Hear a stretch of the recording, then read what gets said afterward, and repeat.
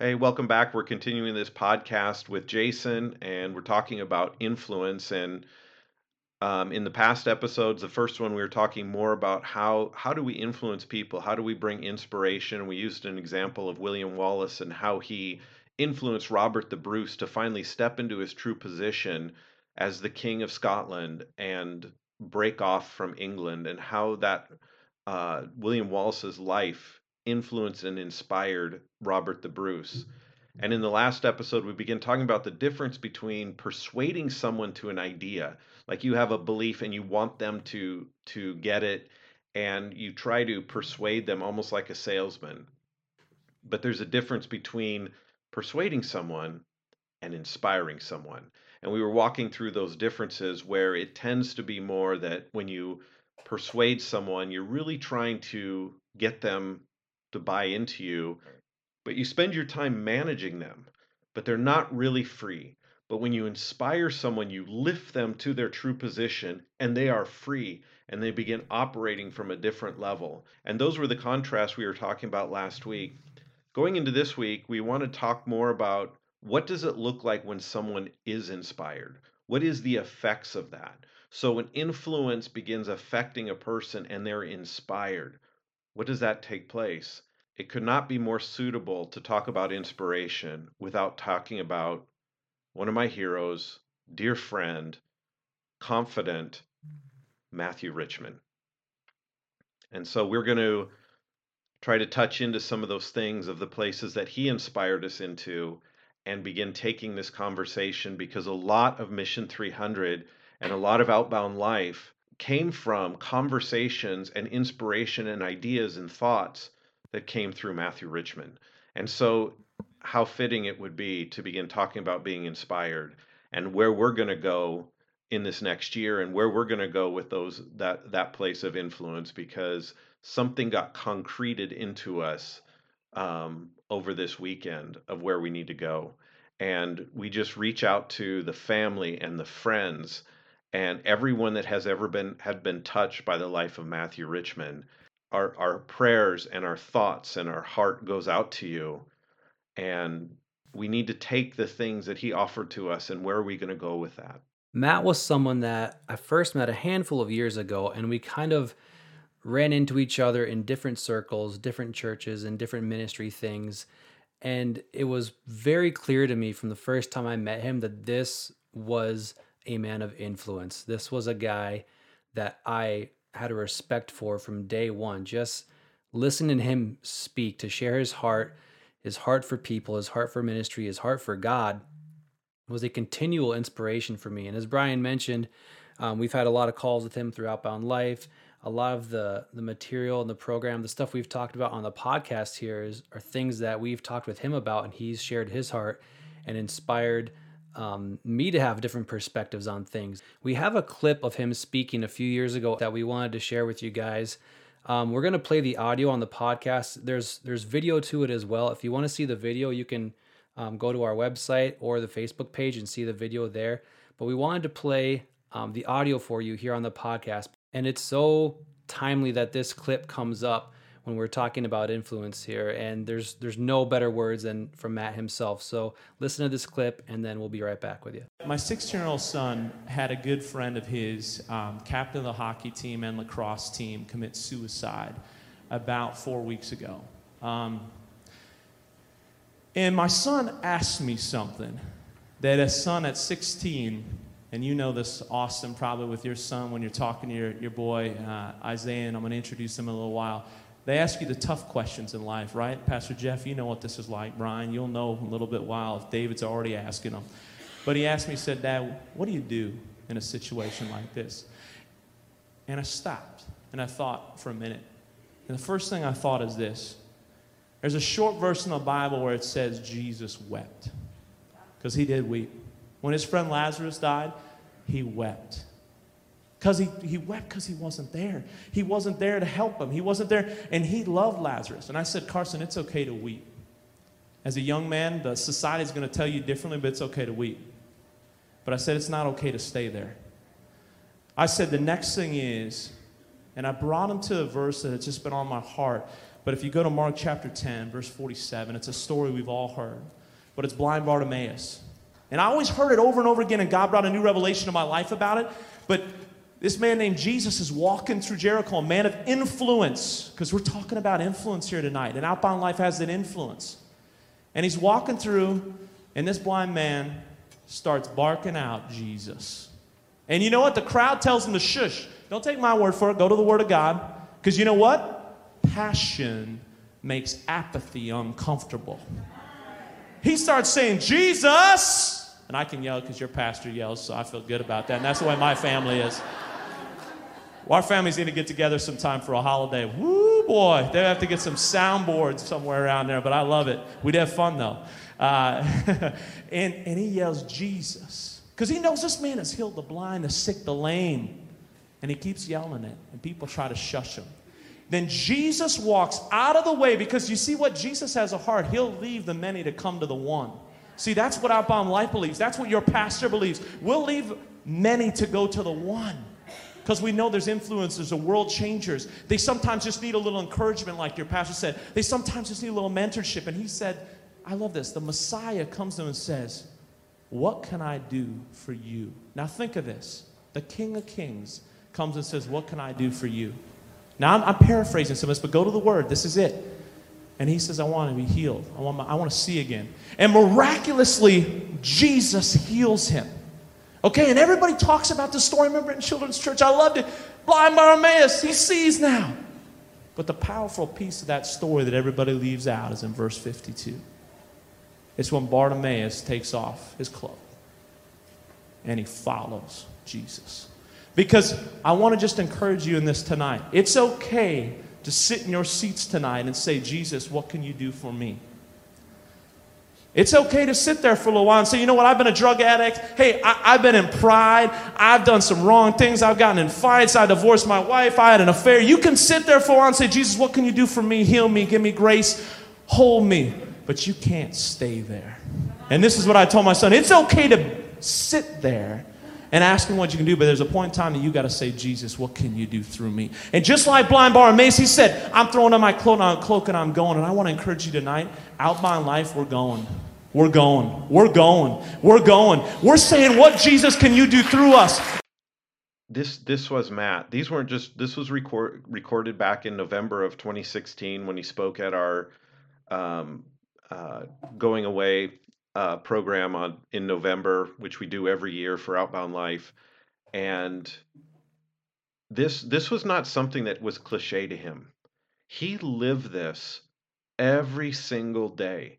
And it wasn't that he didn't have ups and downs, but man, he lived a life. How do I inspire someone else into who they really are? How do I inspire someone else into stepping up, and don't let the things that are hitting you create a barrier from you moving forward. Move forward, but not just, I'm going to fight back, but let God start working through you that more people are touched. And it's almost prophetic that that clip that he did was not part of his original speech that he was going to be speaking about. He added that at the end, and I just think it's profound words for us to take. And so as we go forward with that, and we finish out this podcast and we begin talking about influence, this is just such a great example of how someone's life can inspire your life to go forward. And I encourage you to take some time to really process through that of who is inspiring you. How do we take that? Now, Jesus ultimately is the inspiration, because the word inspired actually is referring to God Spirit. It's referring to an impact of God Himself in your life. So the word inspire really is a human inspiration. But if you could catch the Spirit of God that worked through him and through other people, and the spirit of action that worked through the lives of people, you can catch the essence of God that is wanting to do something in you to take you to a new level. And that's really what we're talking about. So, I mean, if you just ponder in your own life, who has impacted you to a degree that took you to another level, not took you to a new thought, not took you to a new way of believing necessarily, even though that's part of it, not necessarily taking you to a new way of interpreting things, but actually raised you up that you actually see beyond the clouds into something else. You see the world from a different place and you can take action. Not just knowing something new, but you take action.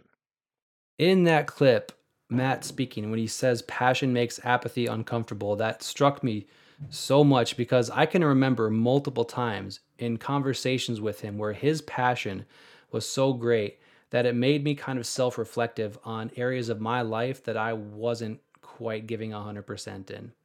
Little things in my life where I was maybe a little apathetic, where I knew I was, meant for more, or who I was designed to be more than what I was letting myself be at the time.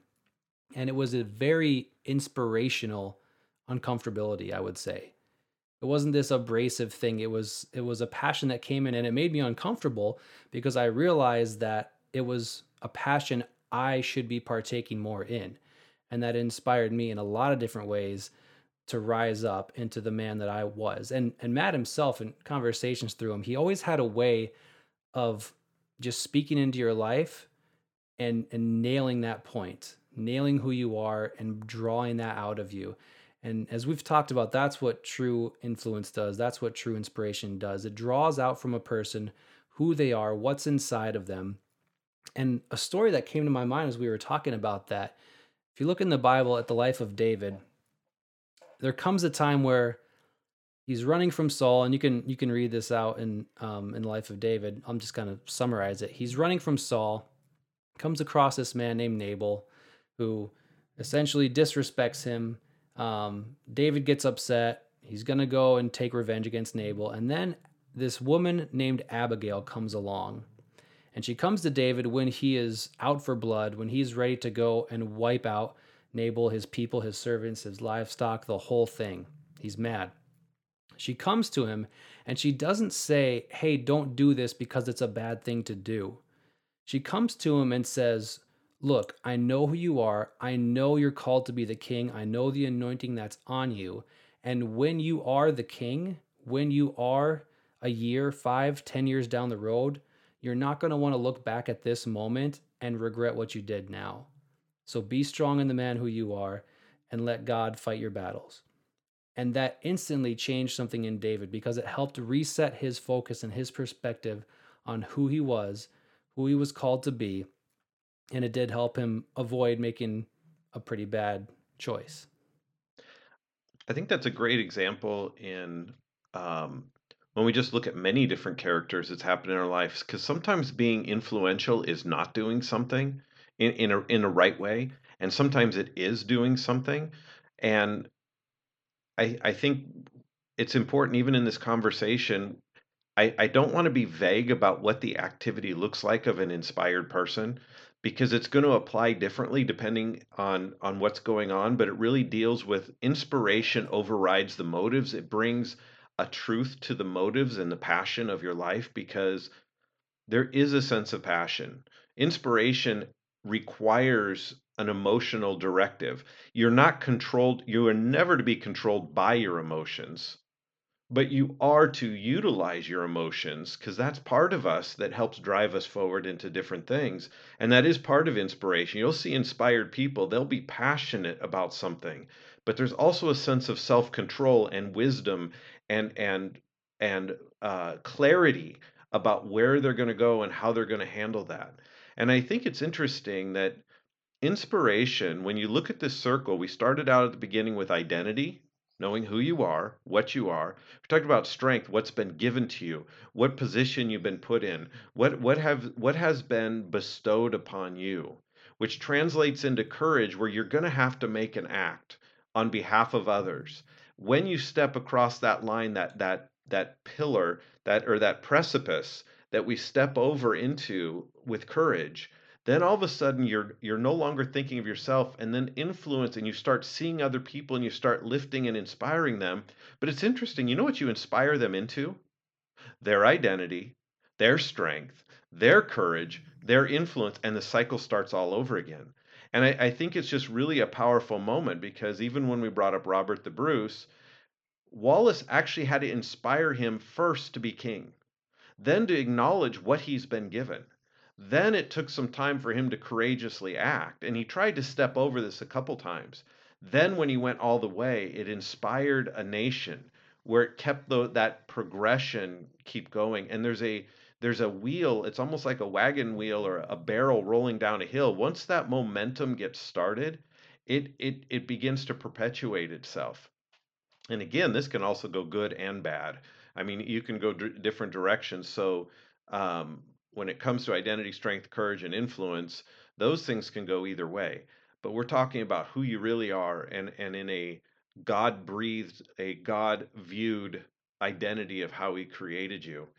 I see this really playing out too as going back through the book of Esther, because Esther was really a great example of someone who had to realize what she was, had to take what's been given to her, courageously step forward, and as a result of that, it influenced the king. And we see that story, and a lot of times we get locked into the story of Haman and Mordecai, and Haman wanted to kill the Jews, and he wanted to wipe them out because he hated Mordecai. And Mordecai had to reach out to Esther and let her know, listen, you're in the right position. You need to go before the king. But the problem was, if you weren't accepted of the king when you went into his courtroom, there's two choices that could happen. Let me step back. There's two choices. He either kills you for trying to enter, or he extends his scepter, where you have grace and favor to come in. But you didn't know what he was going to do. So there was a risk. And at first, Esther didn't want to do anything. She didn't want to take that risk. So Mordecai began speaking to her about who she was. You're a Jew. You were placed here, and you're the only one that could reach the king to begin dealing with this decree. You've been given the tools, you've been given the position, you've been given the access, but you're going to have to courageously step forward. And she didn't want to do it. And Mordecai says this to Esther in Esther 4, verse 13 and 14. Do not think in your heart that you will escape in the king's palace any more than any of the other Jews. Don't think just because it's not going to affect you personally because you're safe here with the king that it won't eventually affect you. This is kind of that element of that apathy, right? We get apathetic. I don't really have to do anything because this problem really isn't affecting me directly. It's affecting a group around me, but it's not really affecting me directly. But something has to stir bigger. And then in verse 14, he says, for if you remain completely silent at this time, relief and deliverance will arise for the Jews from another place. It will come, relief and deliverance. Go back to previous podcasts where we're talking about the difference between relief and deliverance. Relief and deliverance will come for them, but not for you. And it says, but you and your father's house will perish. Yet who knows whether you have come to the kingdom for such a time as this. Now, I want you to catch his words. He's not condemning her, he's stating a truth, but he brings it back to Esther. We don't know, but maybe you have just been placed here for such a pivotal time as this. And I think us as Christians and as leaders and people, we're not here by accident. We're not here as a random act of mutation that brought us here. You may think that. You may look back on your life because Esther's life didn't feel very purposeful. You're brought in as slaves, then you're forced as a concubine of the king, but you make it to become queen. I mean, if you really look at her life, that wouldn't be one you say, no, God is a purpose for my life. None of that looked like purpose. It looked like slavery. Yet in the moment she kept seeing who God was, and God began developing in her, and she kept moving forward by the inspiration and influence of Mordecai.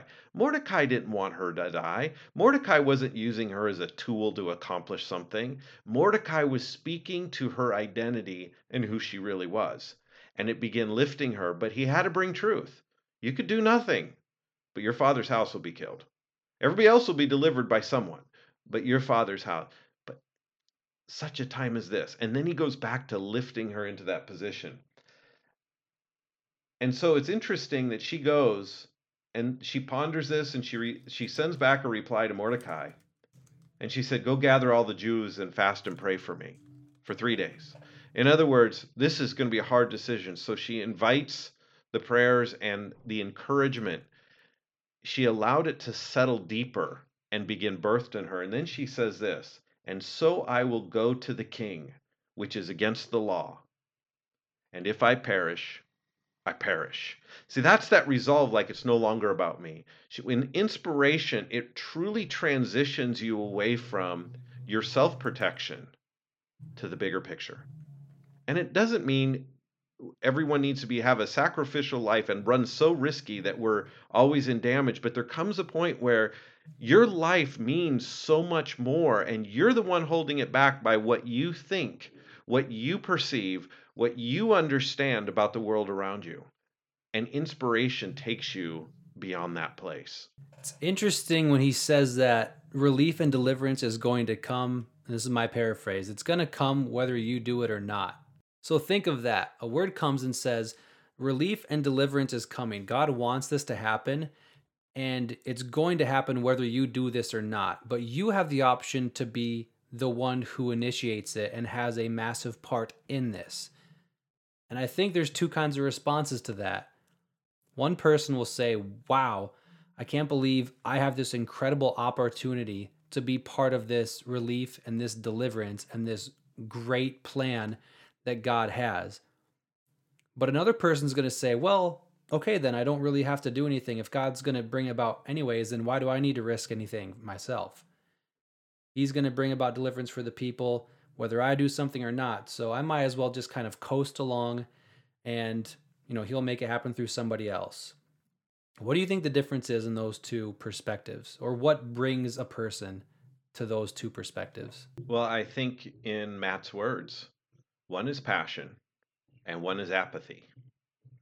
And passion makes apathy uncomfortable, even internally. If you're around a passionate person and you're apathetic, it makes you uncomfortable. Internally, if passion starts rising but you're feeling apathetic, you're going to feel very uncomfortable. It is not it's not they don't work well together. And again, every place that you've been put with your identity, the tools you've been given, the gifts you've been given, the place of influence and the people around you, and the courageous acts that are in front of you vary so much from person to person. You'll have some people that are in the public square, and you'll have some people privately dealing with a neighbor. We have to be careful not to contextualize, but each one has a great impact. It has a huge impact on the world that's around us, every decision. And so, and it doesn't, to define what that's going to look like for each person. So are you saying I have to go risk being martyred to go do this? I don't think physically, but I think mentally you'll feel like you're being martyred. Something in you will be dying off in order to move forward. I I think that's a truth, but I think we have to be careful what that looks like. It's part of the reason why I avoided mission field when I was a kid, because all I thought was misery, torture, uh, the awful environment, how you're going to be persecuted and you're going to be martyred, because that's what we heard growing up. And then I realized that's not physically happened to me, but I had to let something die. I had to let something go to come, but I'm totally fulfilled. I have I'm totally full of life for what we're doing. And you don't look at it from that perspective anymore. You cross that precipice of those two lenses. And so I think this is just really a powerful statement, but I want to go on too. So we know the whole thing with Haman and Mordecai, and Haman ends up Esther gets the approval of the king. Mordecai ends up getting elevated to the top position. Haman gets hung on the gallows that were created for Mordecai. And this great thing happens, and Mordecai issues a decree to the people. And a lot of times we kind of stop at that place, because the decree was on a certain day, anyone could go to the Jews, kill them, destroy them, and take all their goods. That was the decree. And the king decreed it. And whatever the king decrees cannot be undecreed.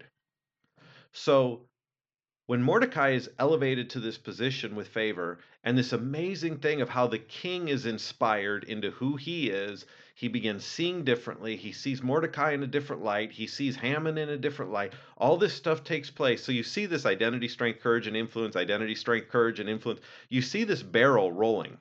And it started with Esther. And then it goes to Mordecai. Then it goes to the king. Then it goes to Mordecai. Now Mordecai goes and issues this decree. And in the decree he says, everyone cannot hurt the Jews anymore. They're all protected people. They're all safe now. If anyone touches them, the king's orders will be against you. And this is now a protected species of people, so no one can touch them. No, that is not what he said. He actually did something very different. That was not the words he used. He actually did something that didn't create relief. He did something that inspired them into deliverance. In Esther 8:8, it says, "For whatever is written in the king's name and sealed with the king's signet ring, no one can revoke." So this was the law of the land. This was the truth. And in verse 11, this is the letter that Mordecai wrote. By these letters, the king permitted the Jews who were in every city to gather together, protect their life, to destroy, kill, and annihilate all the forces of any people or province that would assault them, both little children, women, and to plunder their possessions. Now, again, some of you are listening going, oh my goodness, what kind of God would do something like this?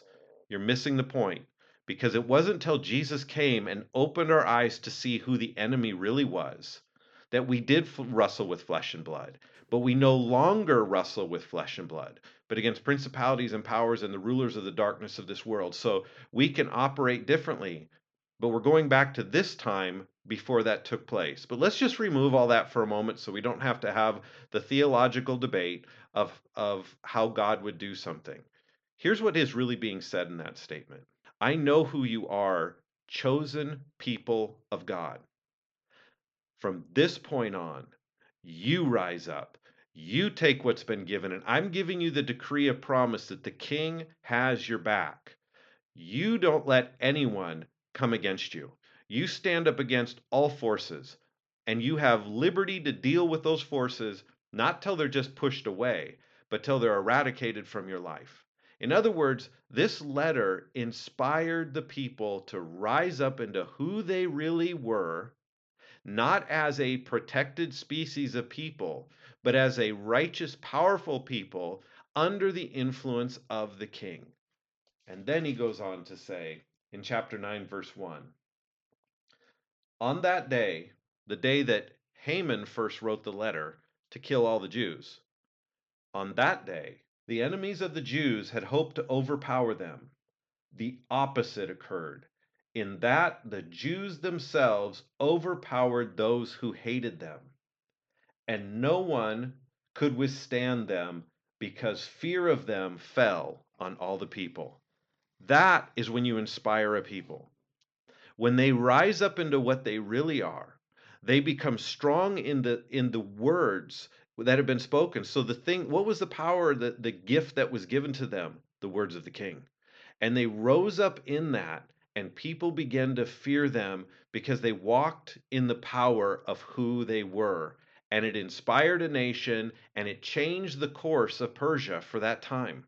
That no longer were the Jews this little obscure group. They now were a powerful force, and Mordecai became second to King Ahasuerus and was great among the Jews and well received by the multitude of his brethren, seeking the good of his people and speaking peace to all his countrymen. You can never truly have peace or rest in your life till you know who you are, what's been given, and you stand in those things. Peace and rest begin to come. And there's way more to break down about that. And I know there's now we're going to open up a lot of conversation of the God of the Old Testament and the God of the New Testament. I'm telling you, he's the same. We just didn't know who the enemy was at the time. So we dealt with it the way it was.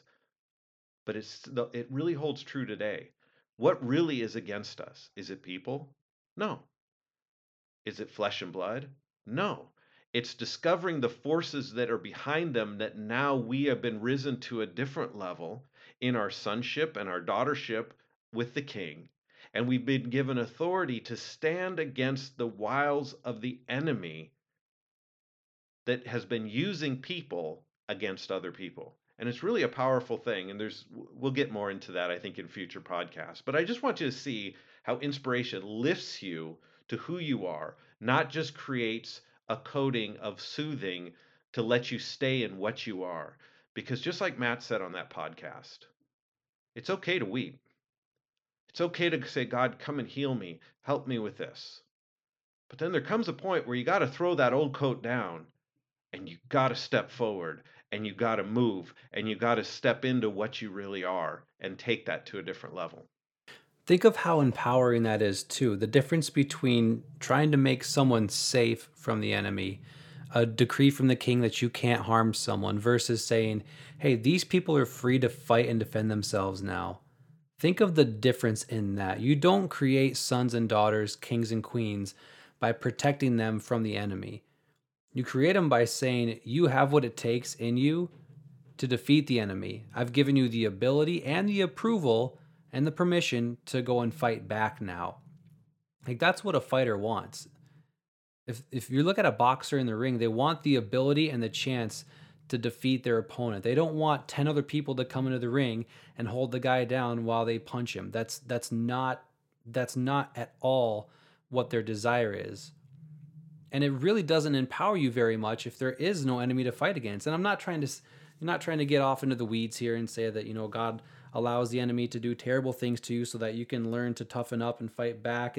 That's not at all what I'm saying, but I think we all realize that there is an enemy that we're at war against right now. And like we've already mentioned, the battle is not against people, it's not against flesh and blood, but there is a battle. It's just not against the people, it's against the spiritual forces behind them. And we have to learn what it means to actually use our influence and our ability to fight back against that, because we have been given it. I think a lot of people are stuck in this mindset, at least I was for years, this mindset of God's the one who's got to do all the fighting and I just got to sit here and pray hard enough and he'll come and deliver me when it's time, or maybe he won't, but we'll see. I mean, that is the definition of apathy, I think. That's the very definition of being at this stagnant place where you're not moving.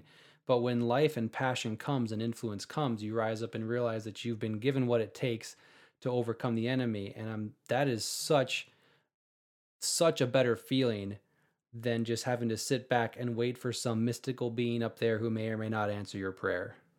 And it's not about being a warmonger or always looking to seek out and fight every injustice that you see. Right. We're not called to fight every injustice. You're called to deal with where you're at, who you are within your identity, and walk through that right there. And again, I know this. eh, I love these stories, and I love military history, and I love uh, soldiering and the study of that whole thing. But I want to just step back for a moment because people could get lost in that and say, "Oh, that's what this is all about." It's not about that. It's about your everyday life that is going to come against you. And if you've been alive more than 2 minutes, you'll realize life in this world, in the world we've been born into, is really not friendly to you. It's really not for you. And so when you rise up, it we have been given some great tools. I mean, we could just go through different examples. It's not a physical fight. It's not a an anger fight. Again, what was the main motive of courage? Love for other people. I love this quote from there's this on one of the military websites. I can't remember whether it was Army, Navy, or whatever, but it says, "We don't hate the one in front of us. We just have a deep love for the one behind us." And I thought that was a powerful transition point. And it just means you're going to stand your ground in what you are. And a lot of that is dealing, sometimes the hardest thing to do to influence is to love someone who hates you, is to walk that out from a different level. So again, we've been given new tools, new perspective, new understanding of what's actually going on in this world. And so it's going to play out differently. But again, I want to go back to what does it look like when someone is inspired? I watched Matt fight many different battles. I watched him and was intimate with him during the battle when he was battling cancer. I was intimate with him when he was battling a loss of a business. I was intimate with him when he was trying to step out and launch a new business and all the conflict. I was with him during many different one of these things and having these intimate conversations during that whole time. And watching him, there's moments it's like, oh, I'm just so tired of this. But then I watched him inspire back into who he was and to move forward into it. And it's a pushing forward and a pushing back in a way of darkness, of not in your own physical energy, not in your own physical ability, but in your own heart of keep right. All you're doing is you just keep standing back up in what you are. That's inspiring. And then you deal with it from that perspective. Maybe inspiration to most people is learning to stand up. Just stand up. Just stand up and look at this differently. Stand up and not be a victim anymore. Like William Wallace and Robert the Bruce. Robert the Bruce was a victim to all the politics of Scotland at that time. He was a victim to all of the persuasions of his father and what could be easier and the persuasion of England, and he could have a good life. Even though the people were suffering, he could have a good life and that would be okay. But when he was inspired, he finally stood up to that and moved forward as a nation. And so these are things that are critical. And if you look at Christianity, it's all about that. It's just standing up. When I brought up Stephen, Stephen was just a guy that loved God, full of the Spirit of God, and was just serving people. And he got brought before the courts. And he just stood up and he spoke what he was. It cost him his life and it changed the course of history. Now, again, let's get over the idea, oh, I'm going to be martyred. Someone's going to do something to me. This could make my life hard. I'll tell you what makes your life hard: apathy for a while. That will make your life hard. Yep. Then you're just always needing something to soothe the apathy for the rest of your life, and you'll be struggling and fighting to get the soothing of the apathy. I don't know what's more miserable. So, if we're just looking from a natural perspective, but to have life and to flow, it's a whole different place. And I am passionate about this, and I know people are all different levels of life, all different walks of life, all different perspectives, all different things of where they're at, and they're at the beginning stages. Listen, it all just begins with who are you? Then it begins with what's been given you. Just start using what's been given to you. And the opportunities to step out courageously in love for other people, in love for what's behind you, in love and doing that, you'll know when that comes and you cross over and influence and inspiration start taking place around you. It's right there. So if we just begin with who we are, remember, Esther, who are you? Maybe you're placed here for such a time as this. You've been given the access to the king. You've been given the queenly robe. You have influence. You've been given something. Let's do something. And so always come back to that, because God is not a condemner. He's not putting a weight on you. Let me just tell you, when you're inspired, God will do more probably to pull you back than to launch you forward. I mean, it's something different. It is not a mandate. I have to go be influential. It is a mandate to know who you are and to know what's been given to you, and the rest begin to flow from that. I want to add to what Brian said a minute ago. It doesn't matter if it's this big, grandiose thing or a small, simple day to day thing that you're stepping out in that influence. In fact, for a lot of people, you're worried about just stepping out in the small thing because there's some kind of fear, there's some kind of hesitation there. And I would bet, speaking from personal experience, that the reason you're hesitant to step out in that small thing is because you may not have really felt what it's like to influence someone and to see that impact in their life. Because when you do, it's almost like an addicting high, because you realize, oh, wait, I actually can operate in the strength and identity that my father gave to me, even in this small capacity. And there was an actual impact. Now, again, we're not trying to measure influence based on the change or the impact that you see in people around you necessarily. But there is this satisfaction of actually walking in that confidently and taking that first baby step, which leads to another one, which leads to another one, which leads to another one. And then these things grow up. I mean, with all the stories we look at, we just look at these people at the big grandiose moment of their lives. And we don't a lot of times look at all the baby steps that led them up to it. But they didn't take the big leap without learning how to take those small steps first. So whether you're at the big jumping point or whether you're just trying to figure out how to speak your mind at work and influence people that way in the smallest areas, just take the step. You're gonna love it. Or not speaking your mind at work could be a huge influence. Mm-hmm. So it just depends on where you're at. That's what I'm saying. Sometimes some people need to not do something to influence, and some people need to do something to influence. So it's not really so much about the action. And again, remember we were talking about inspiration. It's when someone remember when someone does something out of love and they believe in you. Mordecai believed and loved Esther. Esther loved Mordecai. This wasn't just like some outside figure. Matt's words would have meant something to me.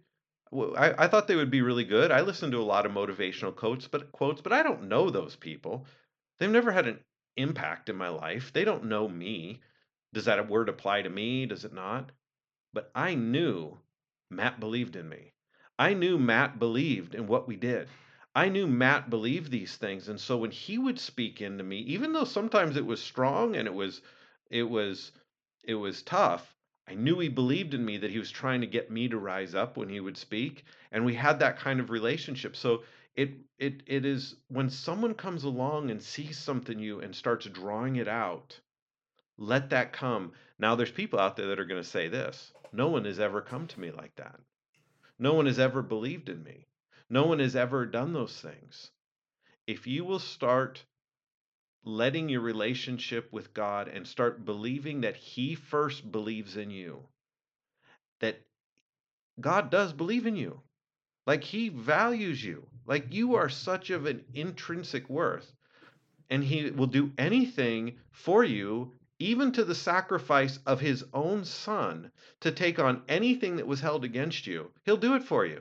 In fact, He already did. So He believes so much in lifting you up. You will find when you start accepting that, God will start bringing people around you, and they will start believing you, because those walls of hostility will start being broken off. And the messengers will come, and people will come into your life, and they'll be seeing things in you. Receive it and start stepping up into it. And all of a sudden now belief and inspiration start taking place. So it's not just a random thing of inspiration. It really comes from a confidence that you know, or you have a deep understanding that whatever those words are, whatever those thoughts are that are coming, it's followed with a belief that they see it applicable in your life.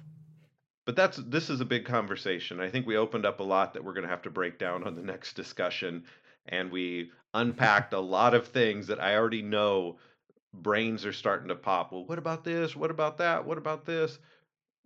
Let's work through that over this next discussion, and we'll kind of break some of these down into smaller pieces.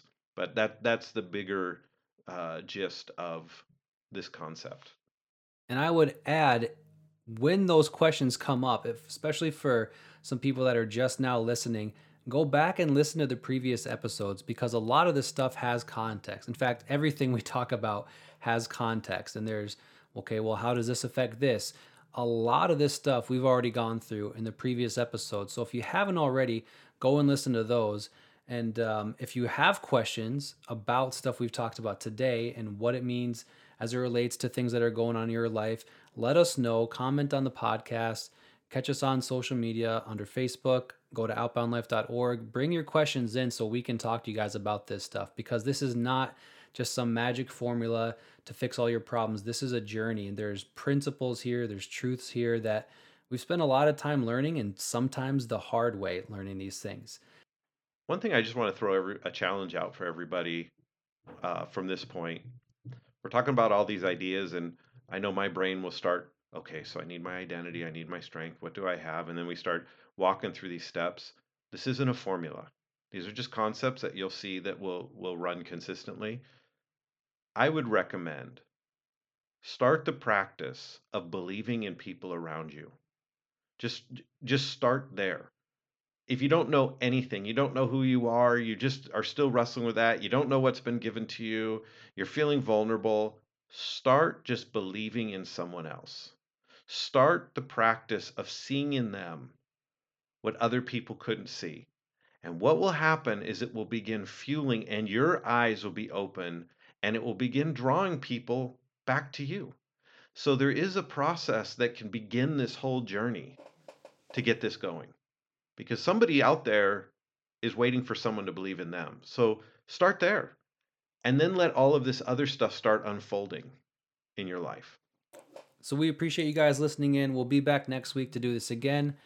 You can find us at outboundlife.org or on Facebook. If you have questions about things we've talked about today, questions you want to comment on the podcast, feel free to do so. And we'll see you guys next time.